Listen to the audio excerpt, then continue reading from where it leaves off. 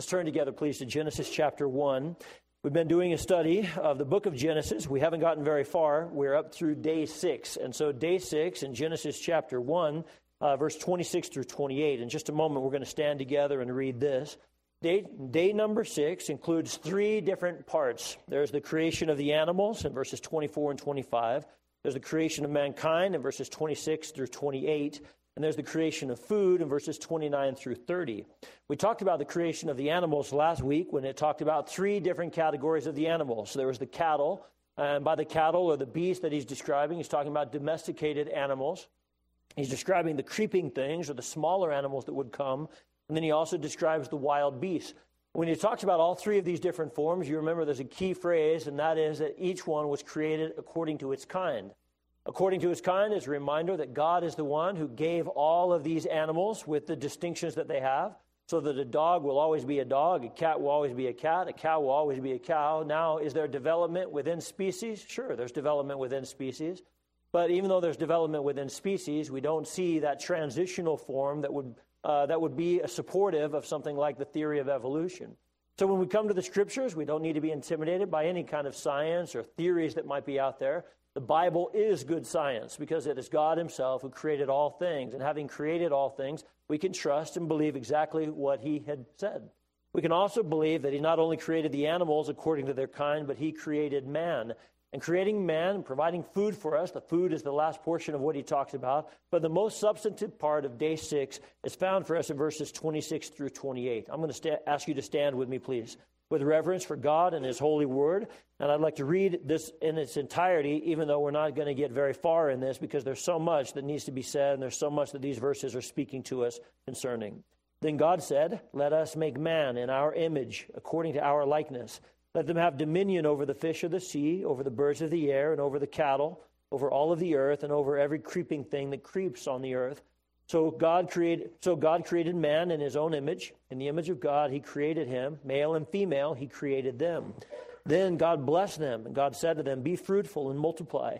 Fill the earth and subdue it. Have dominion over the fish of the sea, and over the birds of the air, and over every living thing that moves on the earth." Look at verse 31.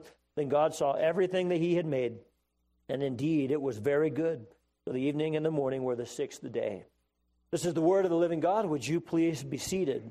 As you are seated, there are 2 primary doctrines that are being addressed in verse 26 and being introduced. As a matter of fact, these are become foundational doctrines to what we would study throughout the whole rest of the Scripture. And so when we come to Genesis chapter 1, and we believe that this is the literal, inerrant, inspired, sufficient Word of God, and we have no doubts about it, then we start with no doubts about the revelation of Scripture, and from that we are able to be sure that what God says about mankind and the nature of man is true, and what God says about the nature of God himself is true as well. So we find the doctrine of God within this passage, and we'd call that theology proper. It says, "Let us make man in our image." And so the Lord God formed man and breathed into his nostrils the breath of life, and man became a living soul. So it's God himself who's a complexity. He is a plurality, saying, "Let us make man in our image, according to our likeness." But then he's also a singularity, and that singularity is found in verse 27. God created man in his own image. In the image of God, he created him. And so we find a complexity and a singularity. We're going to go into that and delve into it tonight. Then there's also the doctrine of man. And by the doctrine of man, we understand that's called anthropology. And anthropology is not something you just have to go to college for. And humanistic, atheistic anthropology would tell you the study of mankind, assuming that he is a naturally evolved being, just a higher form of all of the other animals. And they would try to explain mankind without there being any kind of supernatural, including a supernatural soul. We're going to reject that anthropology, and we're going to come to the anthropology of what the Bible says about mankind, having been created in the image of God. So we're going to find and understand what it means to be in the image of God. We're also going to understand dominion as a second part of the creation of man. And then when it comes to the doctrine of man, we'll also find gender. I'm not going to try to address all of those things tonight. We'll see how far we can get, but let's begin with this doctrine of God. And it's going to be fascinating that even the Shema that had been quoted earlier tonight by Judy is something that we're going to delve into and understand just a little bit further. It says, God said, "Let us make man in our image." You may remember that from the very first verse, we understood the complexity of God when it says, "In the beginning, God created." The word God is the word Elohim. Elohim is found in a plural form, and we found with that plural form that there was a complexity that was also a singularity. What do we mean by singularity? Well, in the plural form, God created, and created is in the singular form. So it's a plural who created a singular. So it is a plurality that acts in singularity, and that is what we find in this passage, and it's amplified just a little bit further. In this verse, it doesn't come out and say that God is Father, Son, and Holy Spirit, but it does give us an understanding that the complexity in which God, Elohim, would recognize himself and speak of pronouns that are in the plural and say, let us make man in our image according to our likeness. He's not here referring to the angels. Instead, he's referring to that complexity that is also the singularity that is God. And tonight, I want to do a little bit of a study, and I want to understand and help you understand, according to the Scripture, that God indeed is one. I'd like you to turn with me to Deuteronomy chapter 6, verse 4. It had been sung for us a little bit earlier. This is one of the main tenets, the key verse in all of the Jewish religion. And then the Jewish religion, they are depending upon this, and rightfully so. We as Christians take this foundation as a key verse. And Deuteronomy 6, 4 says, Hear, O Israel, the Lord our God, the Lord is one. When it describes the Lord our God, Jehovah, who is Elohim, the Lord our God is one. And to say that he is one means that he is a singularity and that there is no other God beside him. Let's see that a little bit further. Turn to Deuteronomy chapter 4. It's only a page or so away. Turn to Deuteronomy chapter 4. Look at verses 35 and then also verse 39, where it says, To you it was shown that you might know that the Lord himself is God. There is none other besides him. Once again, we find the singularity that God is one and he alone is God. Look at verse 39. Therefore, know this day and consider it in your hearts that the Lord himself is God in heaven above and on the earth beneath. There is no other. It becomes very, very clear in the Old Testament. It becomes very clear actually throughout the Scripture that God himself is one. So if God is one, let's continue to amplify upon this singularity and recognize that there are not a plurality of gods. We don't believe in some sort of polytheism. Instead, we come to a basic theism in which we understand that there is one God. And so this one God is how he is revealing himself. Let's see that it's not only in Deuteronomy, but it's other portions. Turn with me to Isaiah. If you turn to Isaiah chapter 44, we find the same emphasis, the same thing being proved. And I want to establish very clearly that God is one. And just because we believe in the lordship of Christ and the lordship of the Spirit, the lordship of the Father, that all of them are God, we don't deny this reality and this truth that God is one. So Isaiah 44 and verse 6, Thus says the Lord, the King of Israel, and his Redeemer, the Lord of hosts, I am the first, and I am the last. Besides me, there is no God. Once again, to recognize that there is no other God beside him. This is the uniform message throughout the Scripture. Isaiah 45, if you just turn a page over, look at verses 21 and 22. He again establishes the same truth. There is no other God besides me, a just God and a Savior. There is none besides me. Look to me and be saved, all you ends of the earth, for I am God, and there is no other. Once again, what we're finding is the message that God alone is God, and that there is not a plurality, there's not a polygamy polytheism that we're following. There's not a multiplicity of gods that are out there. We're not some form of Hinduism. We're not some form of Greek religion. Instead, there's a recognition and a statement throughout the Scripture that God is one. This carries over to the New Testament, such as John 17, verse 3. And this is life eternal, that they may know you, the only true God, and Jesus Christ, whom you have sent. And so there is only one true God. And the New Testament agrees with it. Turn with me also to Mark. The book of Mark is where Jesus himself agrees with this same principle, and he doesn't contradict it. Instead, he asserts it. He states the very same truth. Mark 12 and verse 32. So the scribe said to him, Well said, teacher, you have spoken the truth, for there is one God, and there is no other but he. So when Jesus was talking about loving God with all your heart, soul, mind, and strength as being the greatest commandment, the second is like it, love your neighbor as yourself, he said, you have spoken the truth. There is only one God, and the Lord Jesus Christ would acknowledge that and recognize it. That's also known in the early church.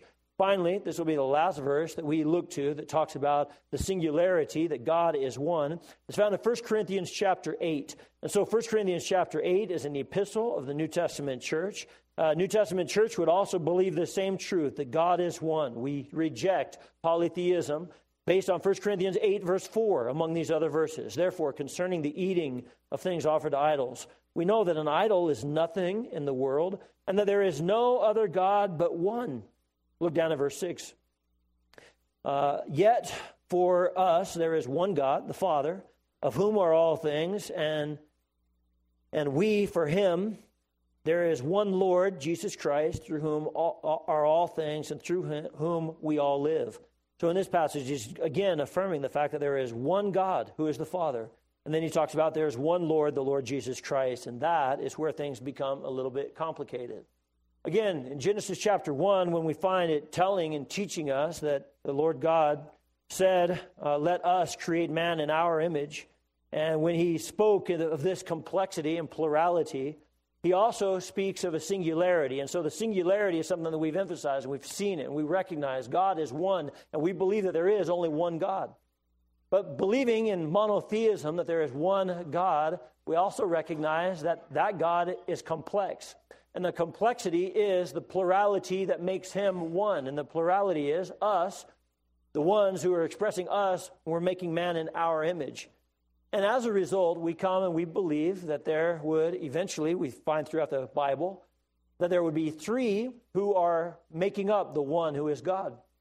And when we come, we don't believe in the Trinity, primarily because we can look to verses that tell us that, oh, well, there's Trinity.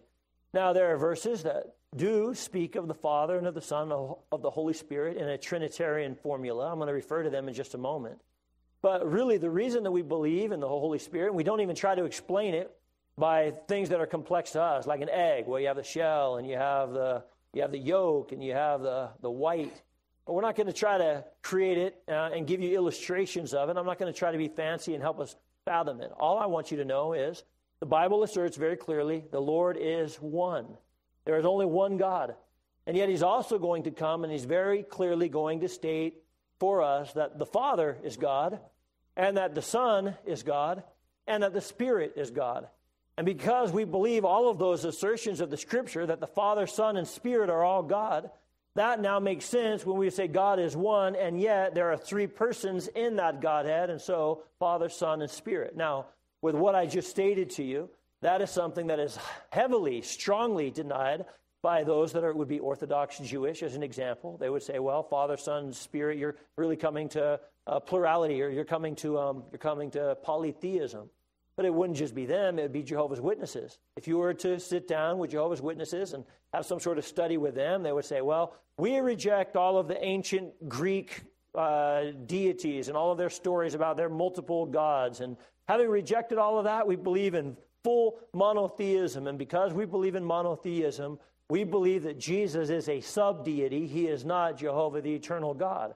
Well, I had a conversation with one time. We're having a study, and he said, okay, there's God, Jehovah, the Father, and then he has sub-gods. He has children. He has Jesus, and he had Satan. He had Lucifer, and these were his sons. And I said, wow, you're telling me that God himself has sub-gods, and that those sub-gods are greater than other people that are there? I said, you know what? It sounds to me like we're right back to Greek mythology. Well, that didn't go over very well at all, and yet it was true. That's exactly what they were talking about. They were describing Greek mythology, and to that guy, I said, I totally reject what you've just said. I reject polytheism, and I, as a monotheist, believe in one God, but I also believe, and this is the key statement, I also believe that Jesus Christ is fully God, the self-existent creator of all things, the eternal one, the one who is omnipresent, the one who is omniscient, the one who knows all things and has all power, the one who has life in of himself. Jesus Christ is fully God. As a matter of fact, I can state it this way and this strongly, that Jesus Christ is Jehovah God. He is the eternal, self-existent one. And Jesus would be so strong in affirming that he would not only say before Abraham was, I am, and using the name I am, he's referring to Jehovah, the self-existent, eternal God. He also says, unless you believe that I am, you will die in your sins. It is important, it's imperative that we would come to believe and understand that Jesus Christ is God. And he said, Jeff, why are you going into this? This is important. Because when it comes to our understanding that it is God who made man in our image, according to our likeness, that complexity that he's referring to is talking about at least more than one. There's a plurality. But within that, we can find the three assertions, the three statements that I've already made. God is one, and yet the Father is God, the Son is God, and the Spirit is God. The Father being God is not argued by anyone. Everyone would recognize that the eternal Father, Jehovah himself, is God, self-existent. And so we recognize that. We don't even have to argue it, prove it. We don't have to demonstrate that. Everyone grants that. The Spirit is also God, but here is what we have to argue about that. Would have to come and we'd have to say that the Spirit is not just some sort of emanation. He's not some sort of power. He's not just an expression of God. Instead, he's a distinct personality. How would you argue from the Scripture, the reality that the Spirit is a distinct personality from the Father? Well, here's how you would recognize that he's a personality. He can be grieved. To be grieved means that he takes on the elements of personhood, and only as a person can he be grieved. He can be blasphemed, and to blaspheme the Holy Spirit means that he's not just an emanation, he's not just a power, he is a person, and as a person, he can be blasphemed. He can be sent, and as the Father sent the Spirit, Jesus Christ said, I'm going to my Father, so the Father will send the Spirit, and the Spirit being sent and being received demonstrates that he is a distinct person. And the reality is that he anoints, he strengthens, he does his own work. And we see him distinct from the other parts of the Godhead in that the Spirit is a distinct person. So that's all of the argument that I'm going to make. I'm just going to present it. That's what the Scriptures present. All of it is true. But here's the one that really is the kicker. The key one is the deity of the Lord Jesus Christ. And the deity of the Lord Jesus Christ is something that would not only be denied by those who are from a Jewish heritage or a Jewish belief system, not only denied by Jehovah's Witnesses, it would be denied by Mormons, it would be denied by other people, and anyone who denies that Jesus Christ is God cannot be a true biblical Christian. One of the fundamentals of our Christian faith is that we believe that Jesus Christ himself is fully God and yet fully man. And there are good reasons biblically for us to believe this, and I think it's imperative for me tonight to just go together with you through both Old Testament passages and New Testament passages that remind us that within this complexity, let us make man in our image. Within that, we are talking about how the Father is God, the Spirit is God, but also Jesus Christ himself is the eternal, self-existent God. And so tonight, I'm going to pour this time into some key verses that remind us that indeed Jesus Christ is the eternal God. Let's begin in the Old Testament. With the Old Testament, I'm reminding you of some of the passages that we had looked at as far as the Bible conference that we had earlier this summer. And our friend, Brother John Metzger, had come and shared some of these verses with us. And there were some that I thought were just essential. And what we would find is that though he is not called Jesus Christ, and he's not called the Son generally in the Old Testament, that this person, this second person of the Trinity, is definitely seen and he's evident. He is fully God, and yet he is distinct from God. And so that's why we have the complexity and the singularity brought together. Let's begin with some verses where he is called the angel of the Lord. Turn with me, please, to Genesis chapter 22. I think it's imperative that we all would look at the passage and be able to see it together. In Genesis chapter 22, it talks about the angel of the Lord coming to Abram. Now, Abraham had already come and obeyed God by offering his son, Isaac. And as he was offering him as a sacrifice, and he's being prepared to lift up his knife and is now being prepared to offer him on the altar, here's what we read. Genesis 22, verse 9, they came to the place which God had told him. Abraham built an altar there and placed the wood in order, and he bound Isaac his son, laid him on the altar upon the wood, and Abraham stretched out his hand and took the knife to slay his son. Look at verse 11. This is the key part for us tonight. But the angel of the Lord called to him from heaven and said, Abraham, Abraham. So he said, Here I am. He said, Do not lay your hand on the lad, nor do anything to him, for now I know that you fear God, since you have not withheld your son from me, your only son from me. And then Abraham lifted his eyes. He looked. He saw the ram that was caught in the thicket. Abraham went and he took the ram. He offered it up for a burnt offering instead of his son. And then notice what it says here in verse 15. Then the angel of the Lord called to Abraham a second time out of heaven.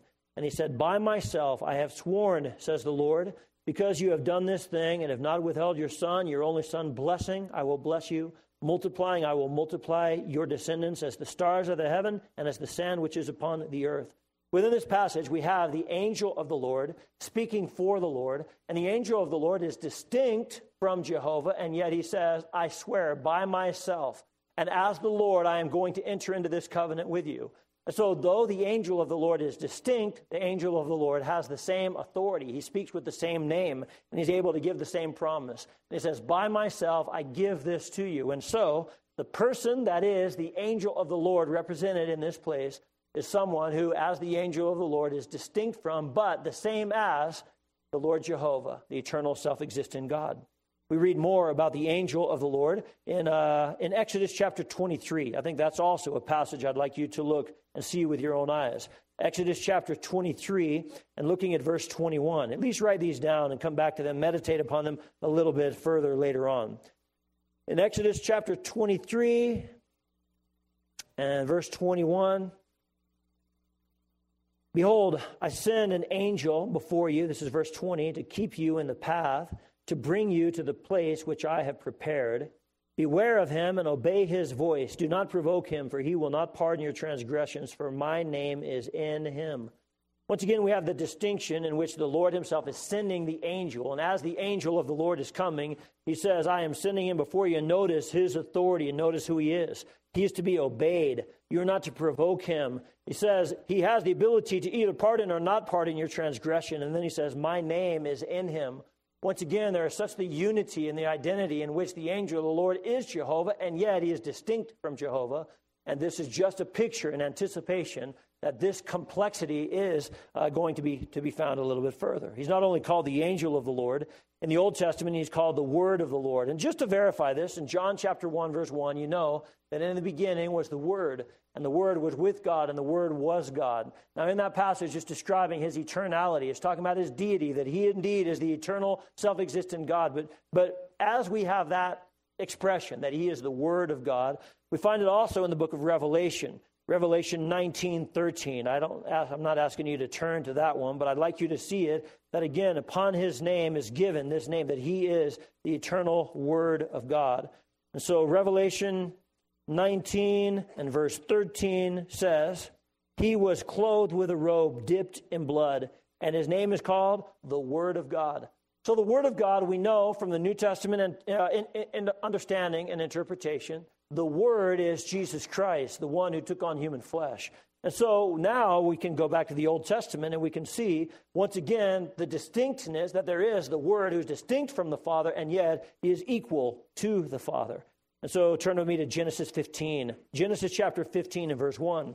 So much of this is important because it's an overview of the book of Genesis, and great preparation into all of the biblical theology. But Genesis chapter 15 and verse 1 says, after these things, the word of the Lord came to Abram in a vision, saying, do not be afraid, Abram. I am your shield, your exceeding great reward. But Abram said, Lord God, what will you give me? Now notice, Abram responds to him and calls him the Lord God, Jehovah God. Now, there's also this distinction in which it says that the word of the Lord came to him. And so we're talking about a unique, distinct person or a personality that is there. But when the word comes to him, he's not talking about just the word that he heard, but he's talking about the word being someone, some person that had come to him and spoke to him. And he was able to recognize him as the eternal Jehovah, as the Lord God.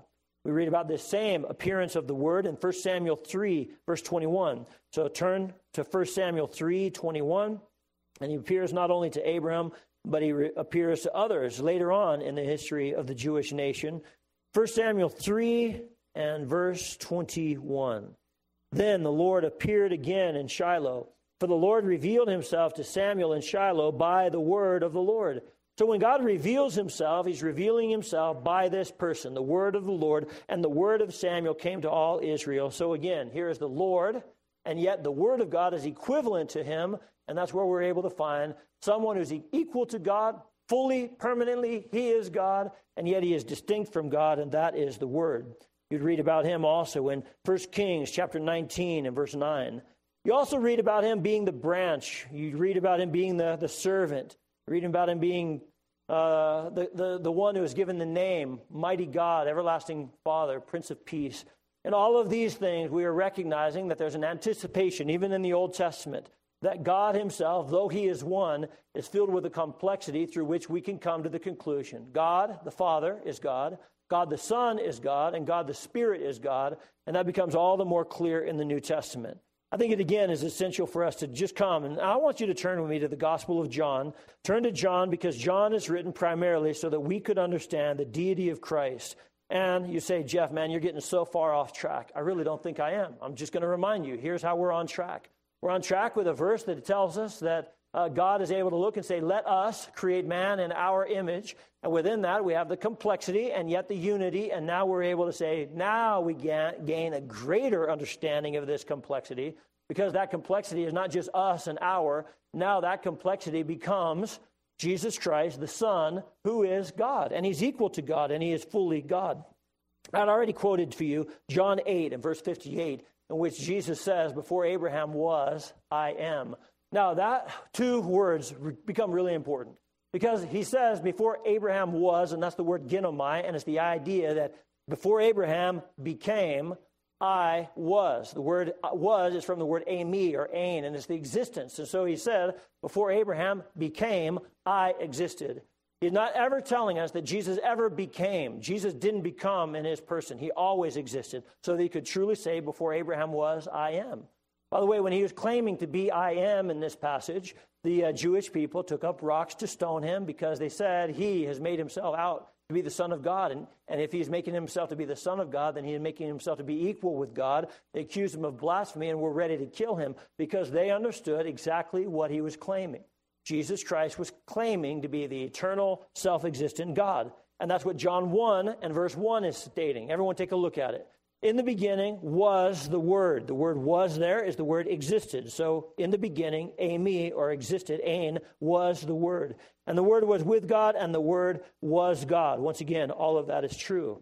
Notice, though, that when it talks about that he was in the beginning, it's the word ain, again, not ginomai. He existed in the beginning, so he's self-existent. And then it says, all things were made through him, and without him nothing was made that was made. The word made, and made, found 3 times in verse 3, are all the word ginomai, and it's all talking about those things that come into existence. Later on, look at verse 6. It says, there was a man sent from God whose name was John. The word was is ginomai. So there came into existence a man, John, who is from God. And then skip all the way down and look at verse 14. And the Word that already was God, the Word that has already existed eternally as God, the Word became flesh and dwelt among us. The word became there is the word, again, from ginomai. So he became flesh. So he always existed, and that's why John eventually would be able to bear witness of him and said, I told you that there's someone who's coming after me who was before me. What's that mean? That means that Jesus Christ, as a human, as flesh, was born after John the Baptist. And yet John the Baptist was able to say, though he has come after me in his human form, he said he was before me. That means he has always existed. And so he is eternal. And here's what we find about Jesus. We believe that he is fully God because Jesus has all of the attributes of God. He is eternal, just as the Father is eternal. He's self-existing, just as the Father is self-existing. He's omniscient, so he's able to look at all things, and he has no need for anyone to show him anything about the hearts of man because he knew everything. He was all-powerful. To say that he was all-powerful caused the disciples to be in awe of him. They would say, what kind of man is this who commands even the demons, and the demons obey him? Well, it's because he has all power and all authority in heaven and on earth. And he's able to command those demons because he's the creator of those demons, and he is the Lord and God over all of those demons. He demonstrates that authority and that power when he speaks even to the wind and the waves obey him. And again, his disciples are in awe. What kind of man is this that even the wind and the waves obey him? He is the eternal God who is omnipotent. He is omnipresent. He said, I will never leave you, nor will I forsake you. He is himself the self-existent, eternal God. He bears all of the attributes of God. Not only does Jesus Christ, the Son, bear all the attributes of God, but he has what we would call divine prerogatives. That means that he does and receives what God alone does and receives. I have a simple question for you. Who is it that forgives sins? Who alone can forgive sins? Give me the answer. It is God. And if God alone forgives sins, when Jesus comes in and he says, I am forgiving your sins, everyone understood that he was taking on a divine prerogative. Who is it that gives life? God. It is God alone who gives life, and yet Jesus says that I am the one who lays my life down. I take it up again because the Father has given me the authority through which he said, I both lay my life down, take it again. Life was from him. He has this divine prerogative of life. How about worship? Who are we to worship? Are we to worship any other than the one true God? To worship any other would be total blasphemy. It'd be total affront to God. God has said, you shall have no other gods before me. You should not bow down to them. You should not worship them. And yet, he says that we should honor the Son even as we honor the Father. And to honor the Son and to honor the Father means that we would bow down before him. And when Thomas would bow before him and worship him and say, my Lord and my God, for Jesus Christ to receive that worship means that he is taking on a divine prerogative. He is able to do that which God alone is able to do. I have another final question for you. Who is it that formed the Sabbath after the creation of mankind? The Sabbath was created for and by God. And yet Jesus comes and he says that he is the Lord of the Sabbath. And he's the one who says that the Sabbath is made in such a way that he comes and he heals on the Sabbath, and that's not a violation of the Sabbath. And the claim that he was the Lord of the Sabbath is, again, to go undertake a divine prerogative. He has divine attributes. He takes on divine prerogative. But then also, this is a key thing, there's a definite link between who Jesus Christ is in the New Testament and the eternal self-existent Jehovah of the Old Testament. You say, well, Jeff, where does that come from? It's easy. It's stated for us over and over again in the Gospel of John. I am the bread of life. I am the resurrection and the life. I am the way, the truth, and the life. I am the good shepherd. I am the light of the world. I am the door. I am the vine. And in all of these phrases, Jesus is asserting himself to be the great I am. To be the great I am is telling us that he is Jehovah God. He is equivalent to God. You say, Jeff, man, why are you taking so much time on this? I'm telling you why. Because people are knocking on your door consistently. And when they knock on your door consistently, they are trying to confuse you as to the person of Lord Jesus Christ is. And what we are stating from Scripture is that Jesus is the eternal God, creator of everything, and that when God himself says, let us make man in our image, that included not only the Father, but included Jesus Christ the Son. And including Jesus Christ the Son, he is the creator. He is the firstborn. That means that he is supreme over all creation because he is the creator. By him, all things were made. Without him was not anything made that was made. Jesus Christ as the creator is Jehovah God. And this is something that needs to be clear. I'm just gonna pound it into you. Tim, can we say that Jesus Christ is Jehovah? He nods his head, he says yes. Bob, can we say that Jesus Christ is Jehovah? He nods his head, he says yes. Dad, you believe that Jesus is Jehovah? Then Alyssa, when you're talking to someone in school and they question and wonder that Jesus Christ is God, but he is a sub-deity of God, wherever Alyssa is, she's not here. She's doing nursery tonight. Alyssa, down in the nursery, can you say that Jesus is Jehovah? And she would say yes. Christian, can you say that Jesus is Jehovah? And now, do we have a biblical basis for saying that Jesus is Jehovah? I'm going to give you, this will be the last thing that we're going to do tonight, I'm going to give you several links from Old and New Testament through which we are able to see that Jesus Christ is not a sub-deity. He is not a lower God. He is not somehow less than equal with God, but being fully eternal, self-existent, omniscient, omnipotent, Jesus Christ is Jehovah God. He is the one who was there and said, let us create man in our image. And it was Jesus Christ and his deity that needs to be established. And when I say the deity of Christ, I am standing before Jehovah's Witnesses and Mormons, and I'm saying Jesus is not a sub-deity. He is not just a good teacher. Jesus Christ is the eternal, self-existent Jehovah God. And if you don't believe that he is Jehovah, then you will die in your sins. And that is not our opinion. That is what the Scriptures fully are stating. So you say, well, Jeff, help me a little bit. Prove it. Demonstrate it. All right, let's turn together to Matthew chapter 3. Let's begin there. I'm going to give you just 5 links, and I know this is going to take just a moment, but within these 5 links, it's going to help you. Write them down. These will be passages that you want to use sometime when you're talking to someone that you really want to point to who the truth is about who Jesus is and how he is able to save. In Matthew chapter 3, verse 3, it says, for this is he who was spoken of by the prophet Isaiah, saying, the voice of one crying in the wilderness, prepare the way of the Lord, make his path straight. Well, when it says, This is he who the prophet was speaking of. Well, who was the prophet speaking of? Look at Matthew 3, verse 1. In those days, John the Baptist came preaching. So, the one who is preparing the way, the one who is the voice crying in the wilderness, is John the Baptist. Simple question for you, Denny. Who did John the Baptist prepare the way for? He prepared the way for Jesus Christ. What is the proper identity of the Lord Jesus Christ according to this passage? He is preparing the way for the Lord. Now, this is a quotation from Isaiah 40 in verse 3. Write it down. You don't have to look at it right this second. But if you do a parallel and go to Isaiah 40, verse 3, there's a quotation that says, the voice of one crying in the wilderness, prepare ye the way of the Lord. L-O-R-D, all in capitals, which is a translation of the word Jehovah. The voice is preparing the way for Jehovah. And if in the Old Testament that the voice is preparing the way for Jehovah, and in the New Testament, John the Baptist is preparing the way for Jesus Christ, you have a direct link that says Jesus Christ is Jehovah.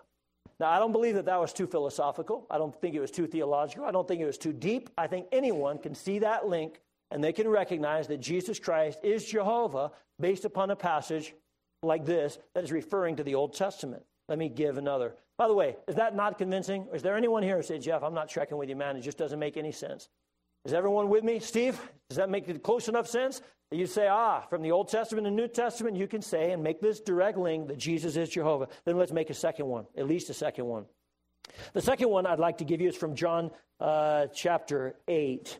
Let's have everyone, John chapter 12. Turn to John 12 and verse 41. The reason I'm going to stick with this one is because it's going to also be a link to Isaiah. So John 12 and verse 41 is a quotation. God has blinded their eyes, hardened their hearts, lest they should see with their eyes, lest they should understand with their hearts and turn so that I should heal them. Does anyone have a cross-reference in your Bible? And could you tell me, what is that a quotation from? Isaiah what? Isaiah chapter 6. In Isaiah chapter 6, everyone understands what's happened in Isaiah chapter 6. In Isaiah chapter 6, Isaiah sees the Lord high and lifted up. The train of his robe filled the temple. A voice is crying out, holy, holy, holy is the Lord of hosts. The whole earth is full of his glory. He says, who shall I send and who will go for us? And he says, Isaiah says, here am I, send me.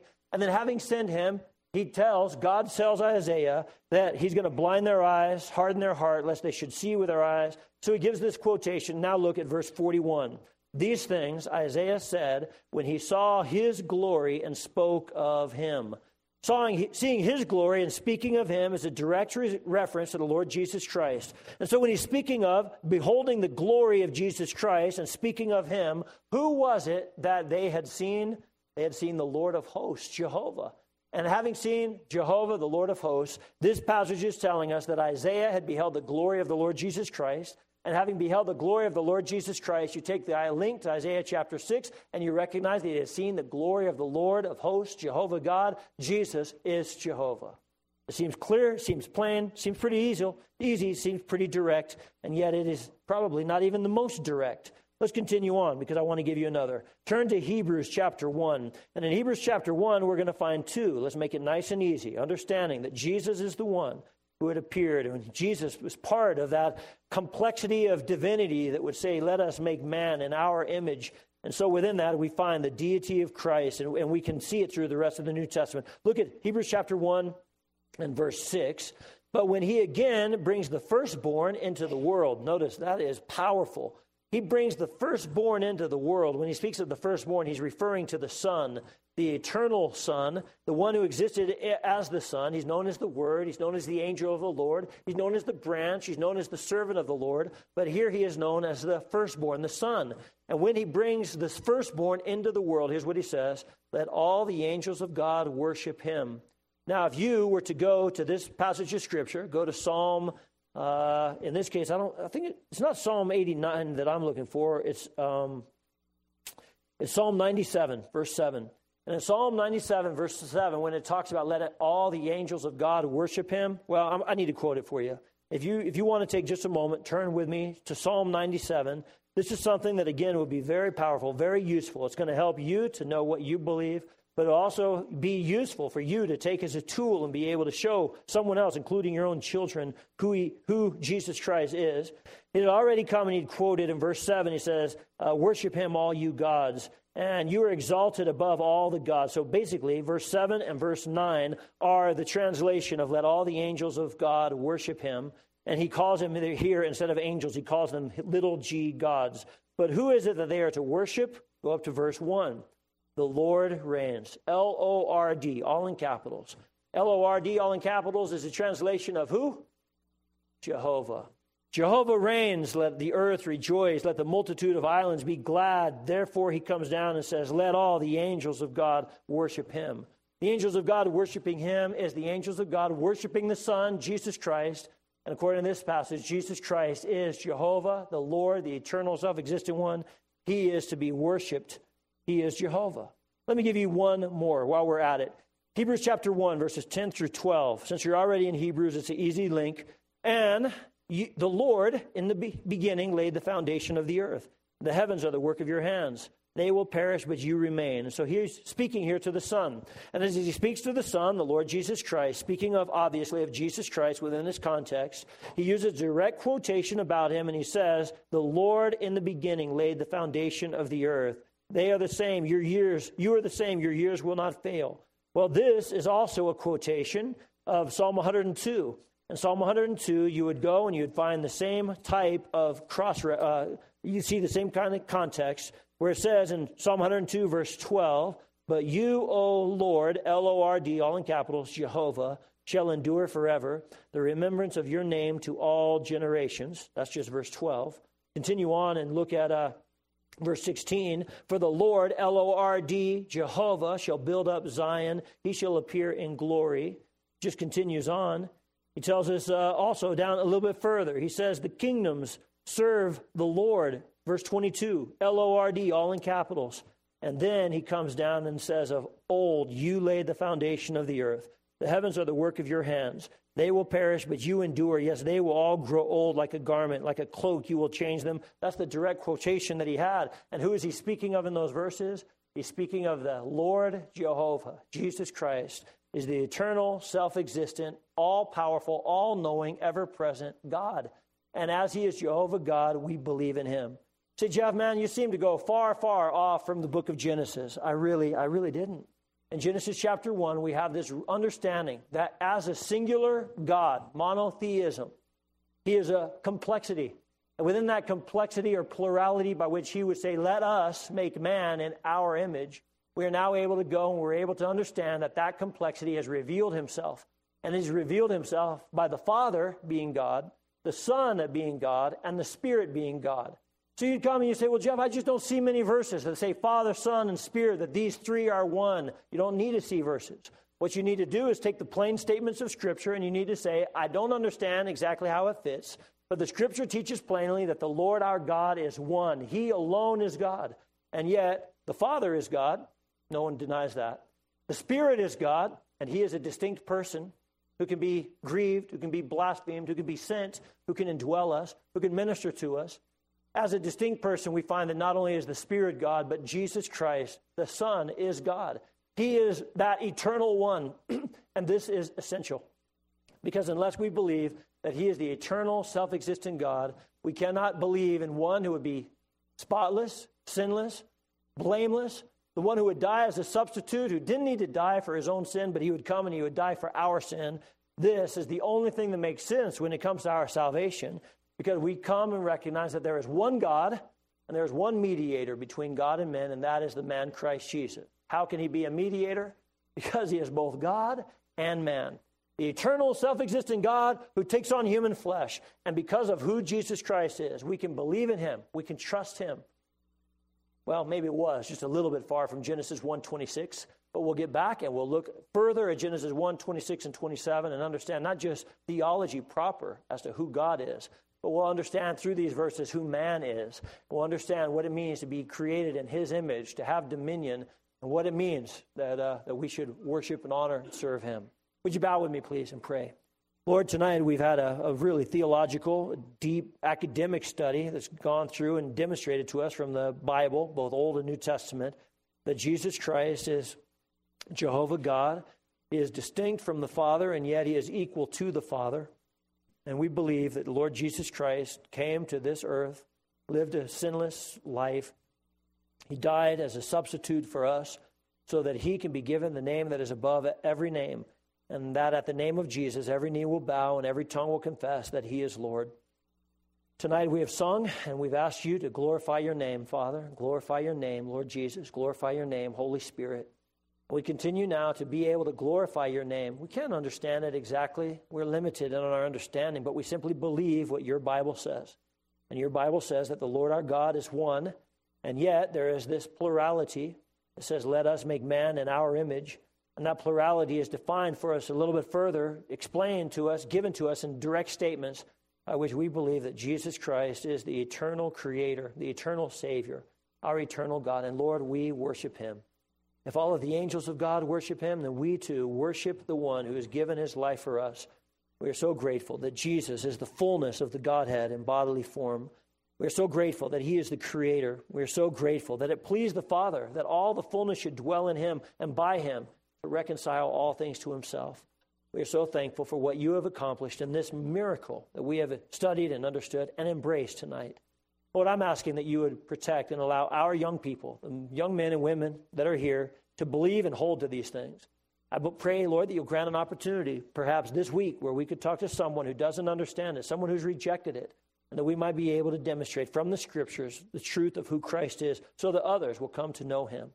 We already heard a testimony. We heard a story of someone who came to newness of life, and the newness of life that they received is the miraculous power, saving power, life-giving power of Jesus Christ, the eternal God. Oh, how we thank you for what you have done in Judy's life. We thank you for what you continue to do in our life. And Lord, may we worship and honor you.